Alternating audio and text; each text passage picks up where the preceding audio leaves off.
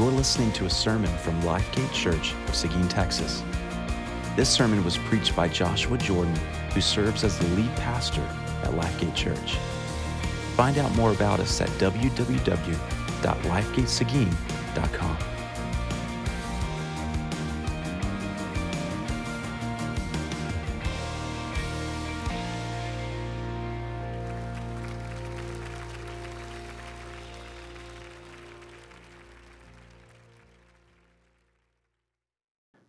Please make your way in your Bible to the Gospel according to Luke.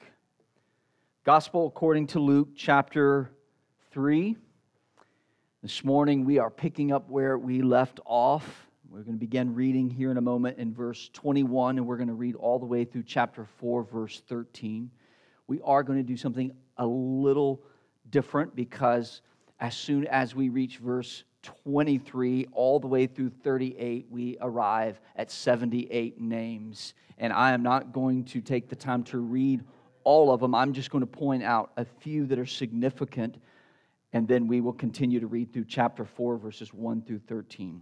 So, church, this is God's holy, inspired, and authoritative word. Luke chapter 3, beginning in verse 21. Now, when all the people were baptized, and when Jesus also had been baptized and was praying, the heavens were opened, and the Holy Spirit descended on him in bodily form like a dove. And a voice came from heaven, "You are my beloved Son. With you I am well pleased." Verse 23. Jesus, when he began his ministry, was about 30 years of age, being the son, as was supposed, to Joseph, the son of Heli. And then skip down to the end of verse 31. As we look through this genealogy, we see that Jesus was the son of David.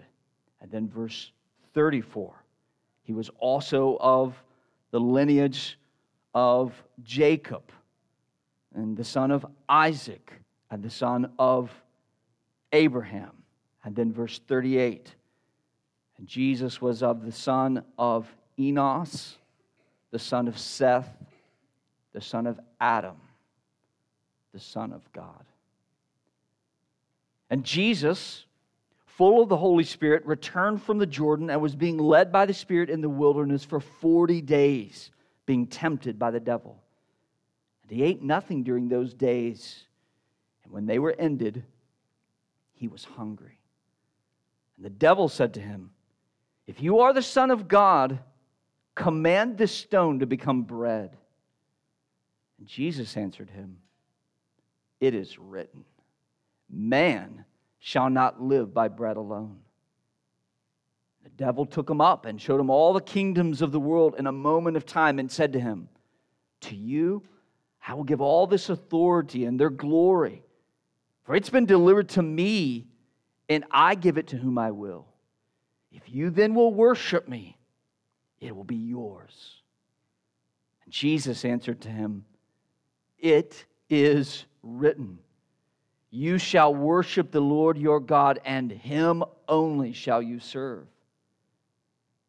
And he took him to Jerusalem and set him on the pinnacle of the temple and said to him, "If you are the Son of God, throw yourself down from here, for it is written, he will command his angels concerning you to guard you, and on their hands they will bear you up, lest you strike your foot against a stone." And Jesus answered him, "It is said, you shall not put the Lord your God to the test." When the devil had ended every temptation, he departed from him until an opportune time. May the Lord now bless the reading and preaching of his word.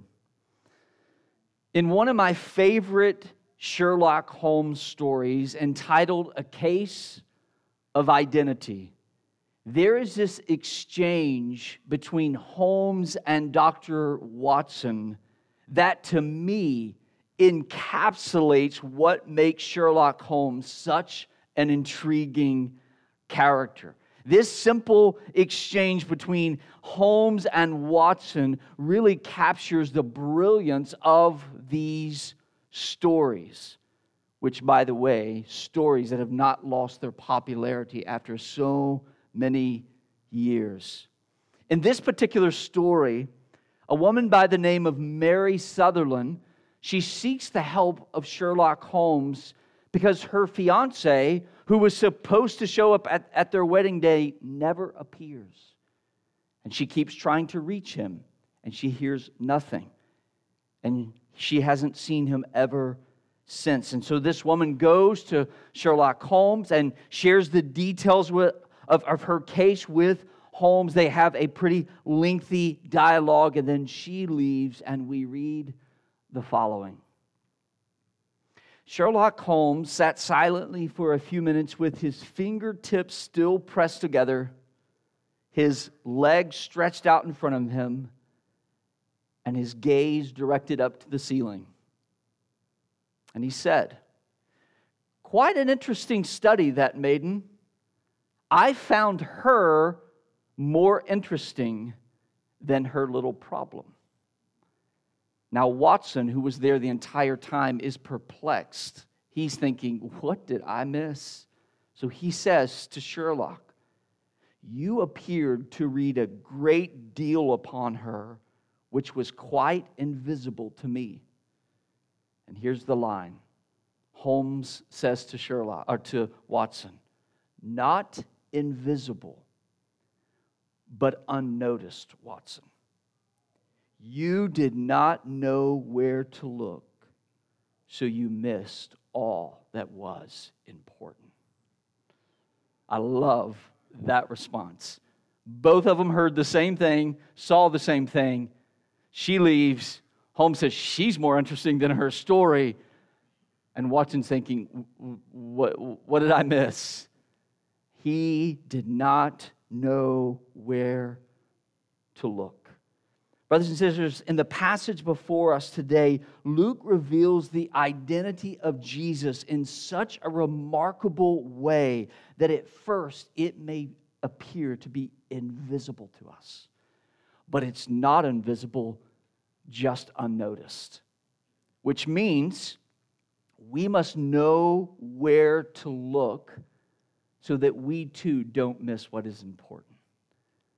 Luke has just given us a wonderful picture of Jesus.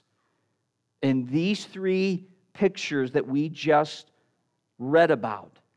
And we must know where to look so that we can see what's important.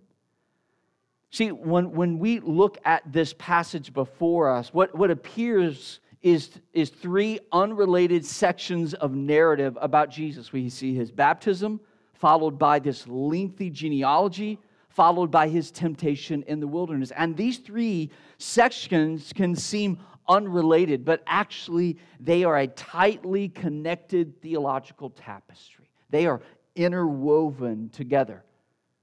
Luke is brilliant in his artistry.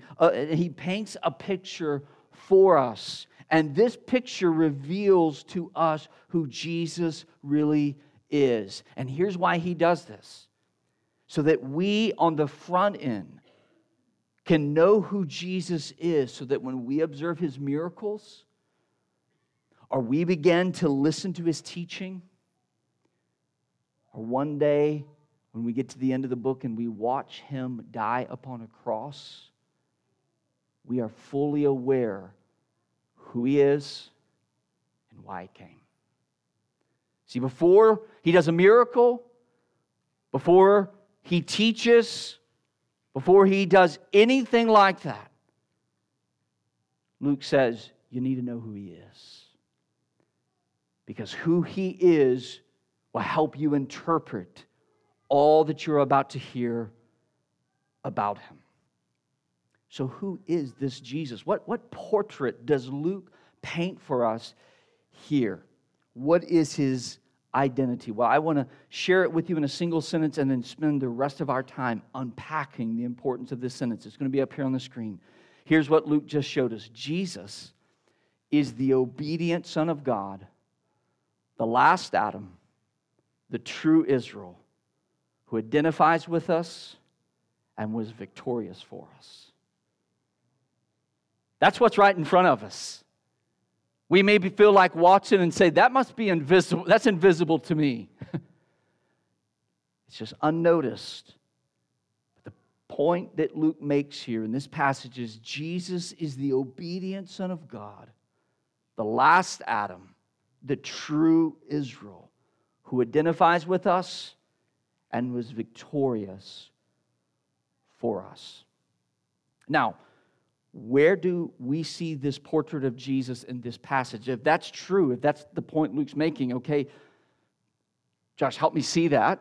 Well, I want to do that. And then the ultimate question is, why does this portrait of Jesus matter to us? So I want to break down this passage now into 4 sections that will help us understand this point that Luke is making about Jesus. We're going to see his sonship, his role as representative, his obedience in the wilderness, and his victory over Satan and temptation. Let's begin with his sonship. Jesus' identity as a son, think of it like the thread that holds this tapestry together. If these 3 sections aren't separate, related little stories, his baptism, the genealogy, and his temptation, but they're meant to go together, is there a thread that weaves these 3 stories together? And the starting place is to see, yes, it's the sonship of Jesus. Do you notice that in all 3 of these sections, Jesus is spoken of as the Son? He's the Son in the baptism. He's the Son of Joseph, the Son of God, the Son of David, the Son of Abraham, the Son of Adam. And then notice these 2 temptations, of 2 of the 3 temptations. He is what? He is tempted because Satan says, if you are the Son of God. See, this term, Son of God, it actually only appears in Luke's gospel 9 times. It's not the term Luke uses most often to describe Jesus. Only 9 times does it occur, and out of those 9 times, 4 of them are in this passage. This is a significant theme. Let's look at the baptism first. Pay close attention to the way in which Jesus' public ministry begins. That's what's happening now. Jesus' public ministry is beginning, and it began in this way, at the baptism. And what happened is illuminating, and it's filled with insights about the identity of Jesus. We're told that he was baptized by John. We're not giving a lot of other details. Matthew tells us more. But here, we're just given the details. He was baptized, and as he is praying, we're told that something happened of utmost importance. After he's baptized, something occurred that is monumental and significant. We're told the heavens were opened. Now, that's not happening all the time in the New Testament. That's not even happening very much in the time of Jesus. This is one of those unique revelatory moments. The heavens were open. Jesus is baptized. He comes out of the water. He begins to pray. And all of a sudden, there is this incredible moment that everyone there would have said, whoa, something is significant. Or something significant is happening. And the first thing we're told is that as the heavens open, the Spirit of God descends from heaven on Jesus in bodily form. And Luke uses this simile. It was like a dove. Not literally did the Holy Spirit come in the form of a dove. He's using this simile. It's like this, seeing a dove flying down and landing on someone. That means everybody could see it. This wasn't just some symbolic thing that not everyone had eyes to view. This would have been visible to everyone there. So all of a sudden, the heavens open. And the Spirit of God begins to descend on Jesus. And then notice what else happens. Not only does the Spirit descend from heaven, an audible voice from heaven is now heard. So with the Spirit, these aren't two separate events. Here's what's happening. As the Spirit is coming, we're hearing this voice. Whose voice is it? It's the voice of God the Father. And He says, as the Spirit descends upon Jesus, this is my beloved Son. And He says to the Son, with you I'm well pleased. And everyone there would have heard it. They would have saw what was happening. They would have heard what was happening. That this voice was an audible voice, the kind that Moses would have heard at the burning bush. It is unique, but it is a big moment. So what's happening here? Well, the identity of Jesus is being supernaturally revealed. As He comes to be baptized, because He's a man, there's nothing about Him. Jesus doesn't walk around glowing. He just looks like a normal man. Not after this moment. No one who saw it that day would say, yeah, he's just a man. No, he's the Son of God. God made it abundantly clear who He is. This man is the divine Son of God. So what's with this voice and the Spirit being given? Well, first of all, the voice from heaven saying, this is my beloved Son, was probably an echo of a messianic psalm, Psalm 2:7, that says, this is my beloved Son.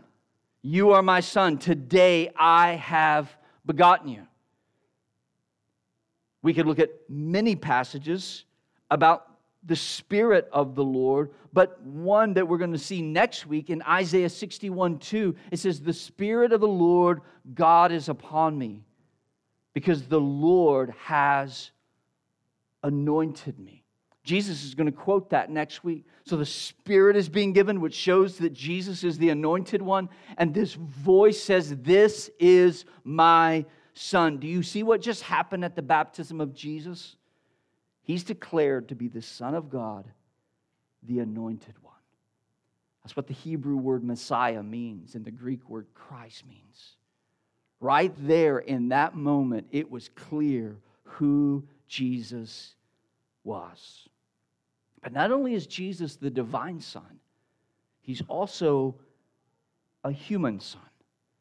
The placement of Luke's genealogy, where he put it, is instructive. In all the other gospel passages, when they tell the story of Jesus' baptism, do you know what immediately comes after? His temptation. Luke doesn't do that. Luke all of a sudden takes these two scenes that should be going together and he opens them up and he sticks this genealogy right in the middle. Why? What's he saying? Once again, he's showing that Jesus is not only the divine Son, He's the human Son. He is a descendant of Israel. He is the son of David and the son of Abraham. But He's not only a human Son who is a descendant of Israel, He is a representative of all of humanity because He is also the son of Adam. And then think about the temptation scene. As I mentioned earlier, two of the three temptations. The first one, in verse 3, what does Satan say? If you are the Son. Verse 9, third temptation, if you are the Son. And in this case, the grammar of that word if isn't, well, if you really are. He's saying it, if you are, emphatically saying, I know you are, then do these things. Do you see it now? All three of these passages, the baptism, the genealogy, and the temptation scene, are all around Jesus' sonship. Which now leads us to the second thing we see. His role as representative. Here's what we see in this passage. Jesus came to represent His people by becoming the true Israel and the last Adam. Now, where do we see that in the passage? We'll start with the baptism. In verse 21, Luke says something that, once again, we could just read right past, but we can miss the significance. He says, now, when all the people were baptized, and when Jesus also had been baptized and was praying, that opening thing. Now, when all the people were baptized, it doesn't mean all the people that day. It means now that all of the people who heard John's call were baptized. Jesus now comes, and He is baptized along with them. Why?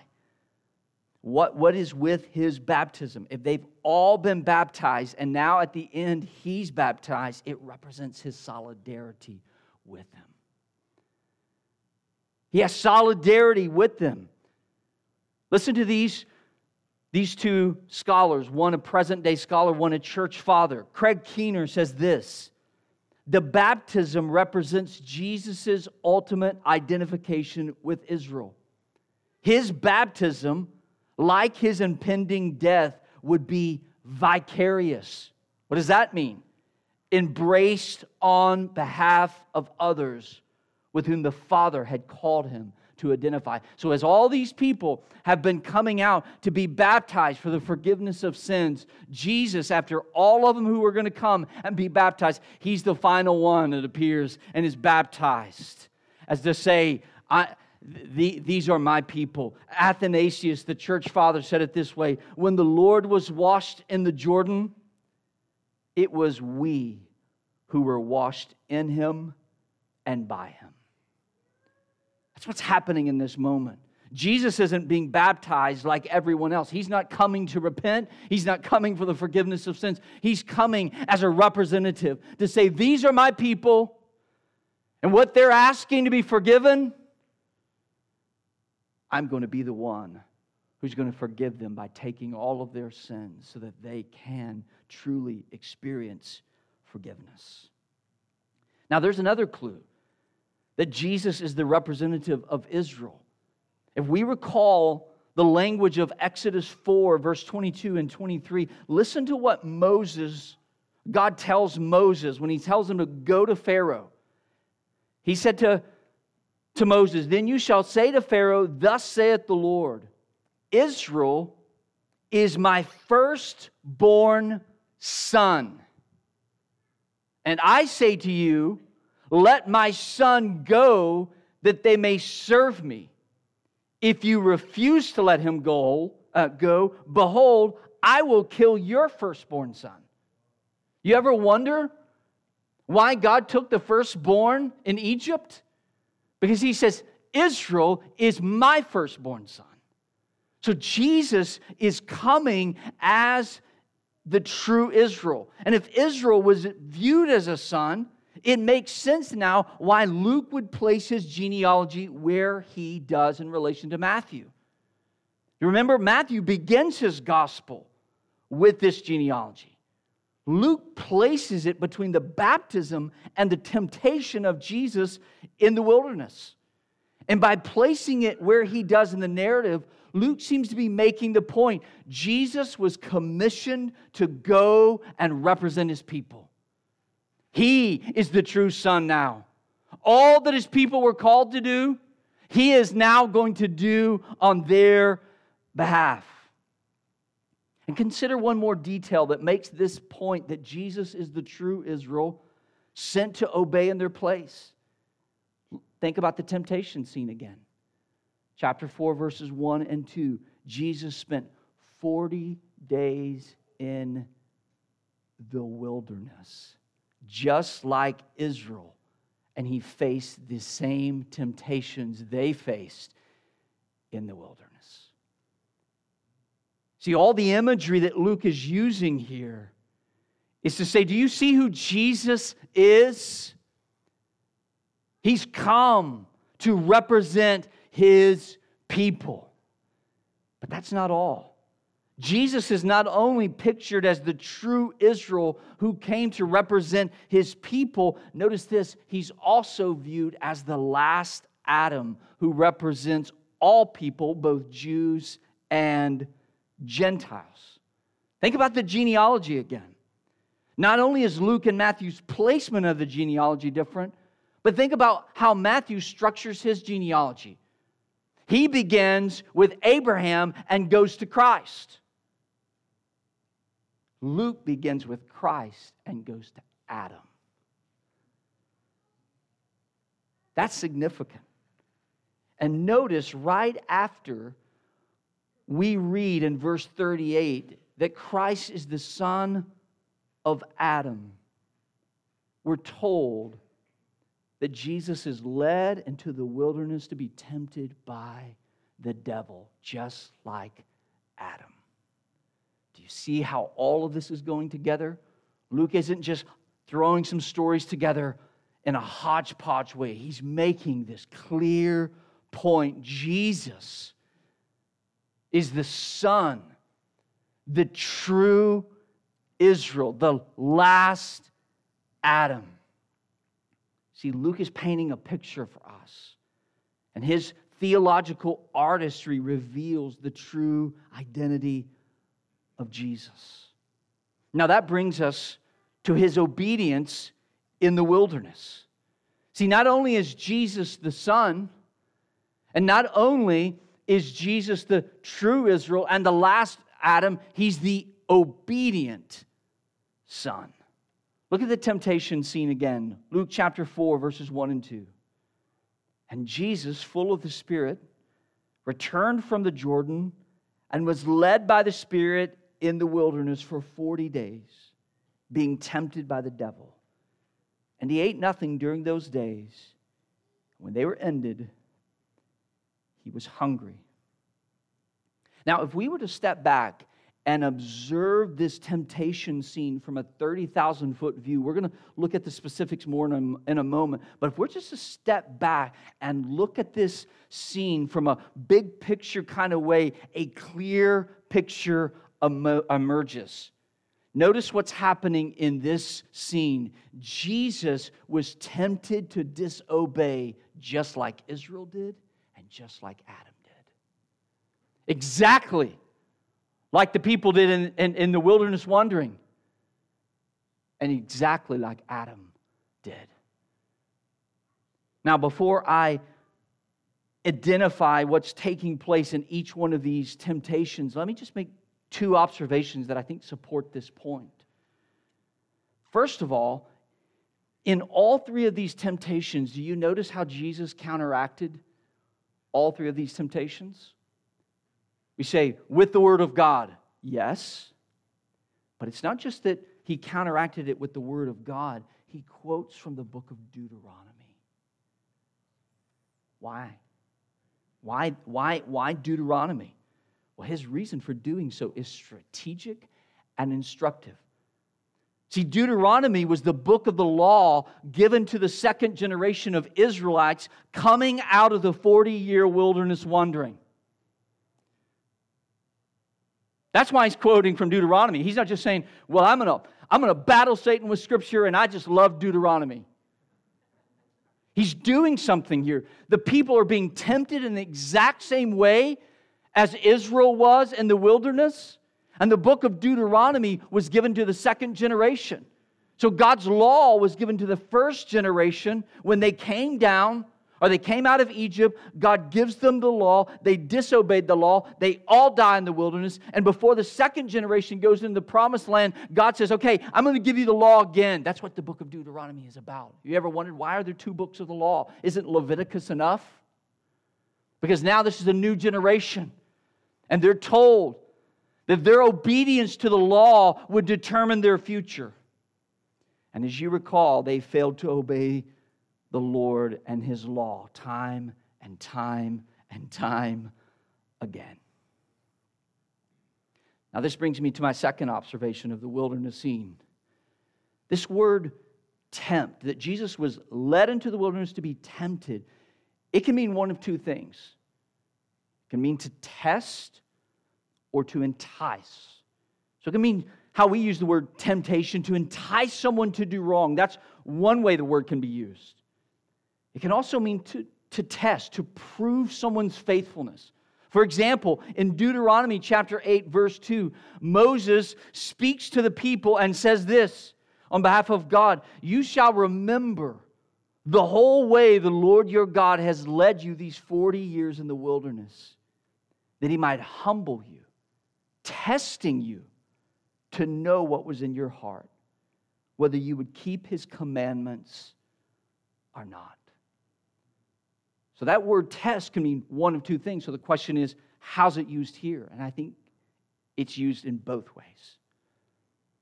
Jesus was being enticed to disobey, and He was being proven to be obedient.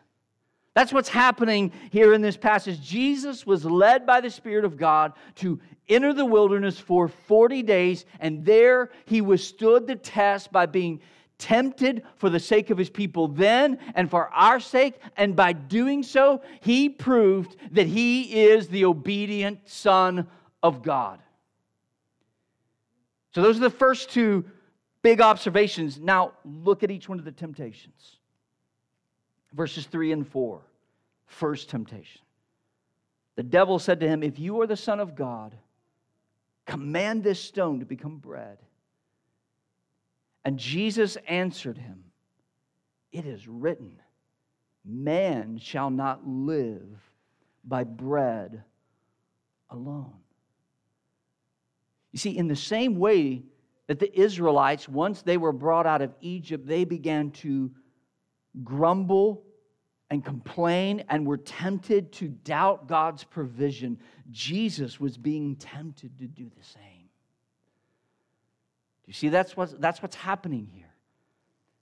For 40 days, God has called him to abstain from food so that God could sustain him and be his provision. Just like Israel in their 40 years of the wilderness had to time and time again have God provide for them. And He did. And what did they do the next day? Complained and doubted. And Satan says, "Hey, you could end all this. Just make yourself some bread. I mean, you are the Son of God."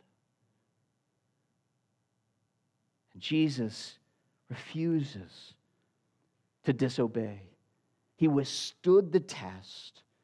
He obeyed the law of God. And he trusted the provision of God. And by the way, this form of temptation was what Adam experienced in the garden. God said, "You have this entire garden.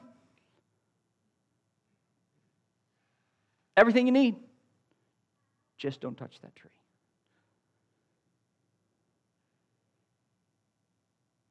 I've provided richly for you. I've given you a garden, paradise. All the food you could ever want. Just don't touch that tree. And that's exactly what Adam and Eve did. And so not only is Jesus representing Israel, He's proving to be the perfect Adam. I'm not going to disobey the will of God. That brings us now to the second temptation. Verses 5 through 8. We're told the devil took him up and showed him all the kingdoms of the world in a moment of time and said to him, "To you I will give all of this authority and their glory, for it has been delivered to me, and I give it to him whom I will. If you then will worship me, it will all be yours." Jesus answered him, "It is written, you shall worship the Lord your God, and Him only shall you serve." During the second temptation, Jesus was being persuaded to forsake the Lord and to commit idolatry for earthly success. And isn't that what Israel struggled with time and time again? Idolatry. The history of Israel is a story of continual unfaithfulness and idolatry. That is why In Deuteronomy chapter 6, verse 14 and 15, remember what Jesus just quoted.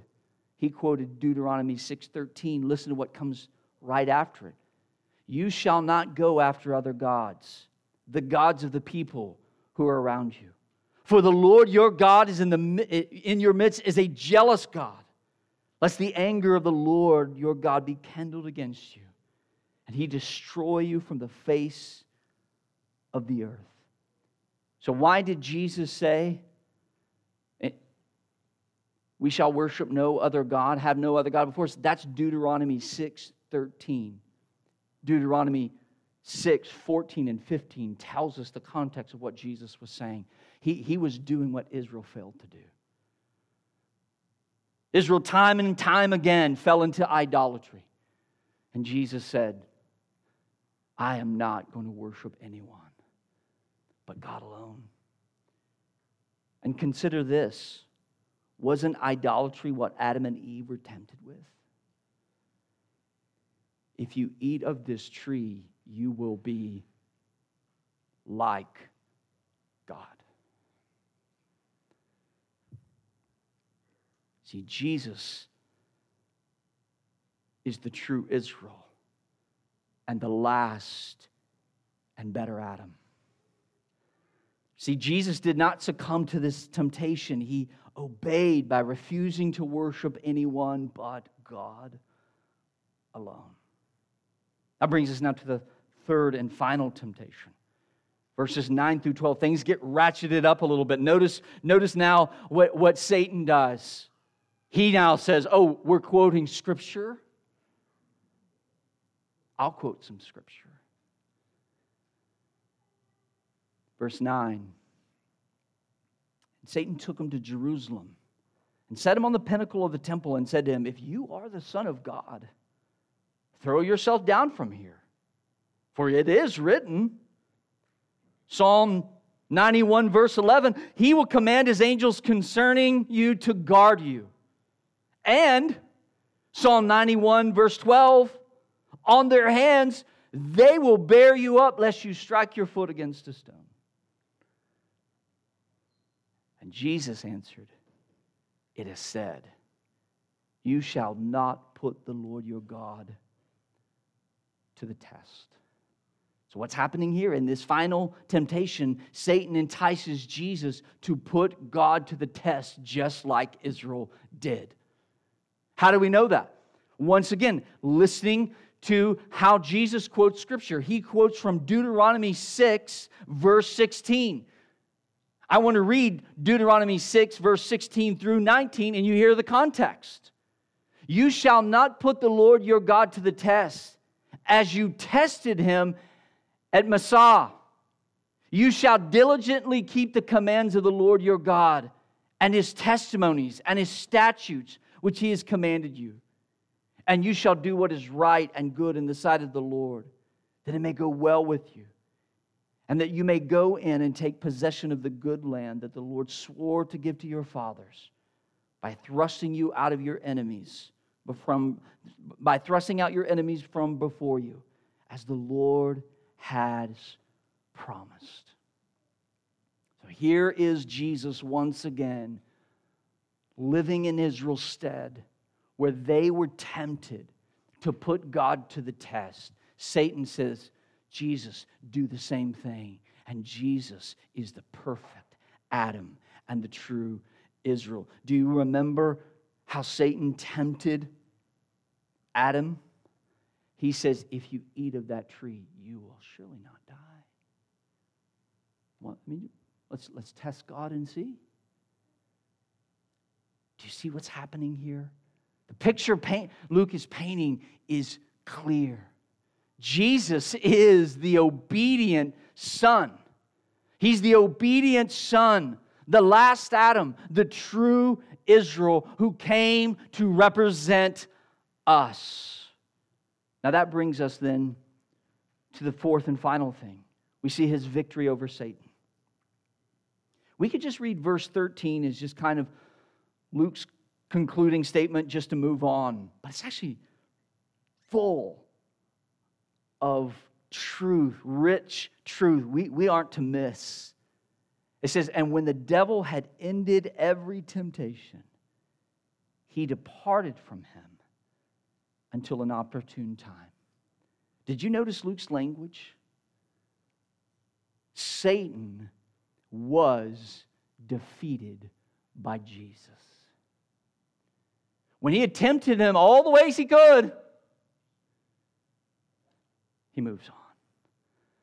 Don't just read that as some little passing statement. Do you know what Luke just said? Jesus was victorious. But you know what he says in the second half? But Satan isn't finished with Jesus yet. Jesus was victorious, but Satan isn't done yet. And what we discover here is one very important aspect of the mission of Christ. We begin to see here, and we will continue to see all throughout Luke's gospel, a very important aspect of Christ's mission that often we can neglect, and that's Christ's defeat over Satan, the enemy of our souls. Throughout the rest of Luke's gospel, Jesus will encounter satanic powers, and every time he encounters them, he will overcome them. And in each instance in which there is this occurrence of Jesus encountering the satanic powers, we get a glimpse into why Christ came. So these aren't just simply going to be stories of exorcisms. Every encounter reminds us of this battle that's been raging and that why Jesus came. Now listen, it's good for us to remember that part of the spiritual battle we face on a day-to-day basis isn't merely with our own sin and unbelief. We do face a daily battle with our own flesh, our own sin, with our own unbelief. And if that's all we battled with, we got our work cut out for us. But we have an enemy. And he is at war with us. We have an enemy who seeks to blind us, to deceive us, and to condemn us. But listen, this is the good news. Here's the good news. If we belong to Christ, if you here this morning belong to Christ, Satan may be a lion who roars, but he has no teeth. He is a serpent who strikes, but he has no head, because Jesus has defeated him. I love what Satan does here in this third temptation. Little did he know how prophetic his words are. He quotes from from Psalm 91, verses 11 and 12. You know what verse 13 of Psalm 91 says? You will tread on the lion and the adder, the young lion and the serpent you will trample underfoot. Satan thinks he's wise, quoting Scripture, walking into his own trap. Jesus is victorious, not just obedient, but victorious and able to save us. Now, why does this matter? Why is this a picture worth painting? Why does Luke take all this time and this detail to make this point? I mean, can we just get to Jesus? Can we just get to the miracles and the teaching? I mean, Luke, you've done so much to set us up. Thank you, but we're kind of growing a little impatient. Let's just move on, right? Maybe you felt that. Oh, but what Luke is showing us here, we need to see. So why is it important that Jesus is the obedient Son of God, the last Adam, the true Israel, who identifies with and was victorious for us? I just want to draw your attention to one little thing that's said in verse 23 that I think gives us our moment of application. Jesus began his ministry when he was about 30 years of age.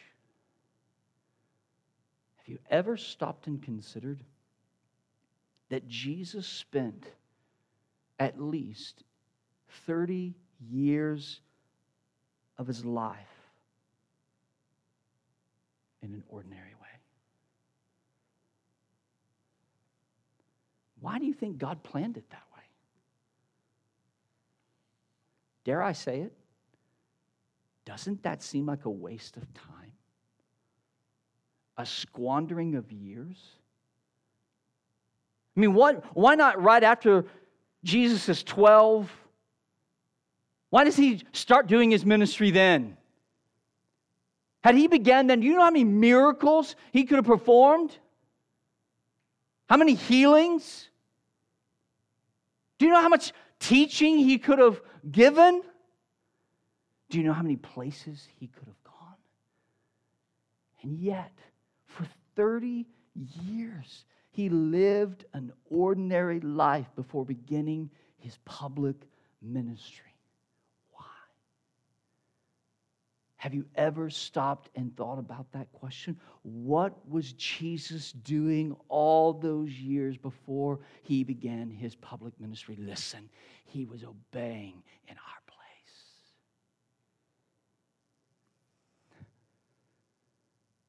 He was obeying in our place. Jesus' perfect life was necessary, not just his sacrificial death. We herald, rightly so, what Jesus did when he died on the cross for our sin. But the only reason it was a perfect sacrifice is because he lived a perfect life. So what was Jesus doing for 30 years before he began his public ministry? He was obeying in our place as the perfect son, the perfect brother, the perfect neighbor, the perfect worker, the perfect student. That's who he was. And that truth cannot be something we just move right past. Actually, we must read the rest of Luke's gospel through this lens. Jesus is doing for us what we could never do for ourselves. All the miracles, all the teaching, all of it has a purpose. It's making a loud statement. All that you need, only Jesus can accomplish. And here's what that truth does for us. It humbles us, and it should amaze us. It should humble us. We don't come in here this morning singing these songs because we're better. Because we have moral understanding. It's not who we are. We're not more right with God because we've lived good. We come this morning to God, a holy God, because of Jesus and what he did in our place. Otherwise, we have no right to come. And that should humble us, should cut us down if there's any self-righteousness that makes us think we're good. And it should amaze us. It should amaze us that Jesus came and did what we could never do for ourselves. So as we leave here this morning, what should be going on in our heart is just a sense of wonder and awe. A humility should be just pouring over our souls as we are aware of who Christ is and why he came. My prayer is that this picture will have that effect on you. That you will see that Jesus alone was the true obedient Son. The true Israel. Where Israel, story after story after story after story, disobeyed. God put all of that to say, you think you can do it? Flip through these pages. Well, we just need to believe in a better humanity. Well, let's go back to Adam. Flip through these pages. Our solution is in Christ and Christ alone. So let us leave here both humbled and amazed by who Christ is and what he did for us. Let's pray. Father, we thank you for this beautiful reminder, this picture that you have inspired in Scripture and preserved in Scripture for our benefit. Lord, I pray now that you would humble us by what we've just heard. And by humbling us, Lord, we would stand amazed. If there's anyone here, Lord, this morning thinks that their relationship with you is based on how good they are, or they think the relationship with you is based on how bad they are, Lord, I pray that this morning you have showed them, no, their relationship with you is based on Christ and Christ alone. And may they turn to Christ and be saved. Thank you for your word. As we now turn our attention to the bread and the cup, Lord, would you continue to speak to us, to draw our attention to Christ. We pray this in Jesus' name. Amen.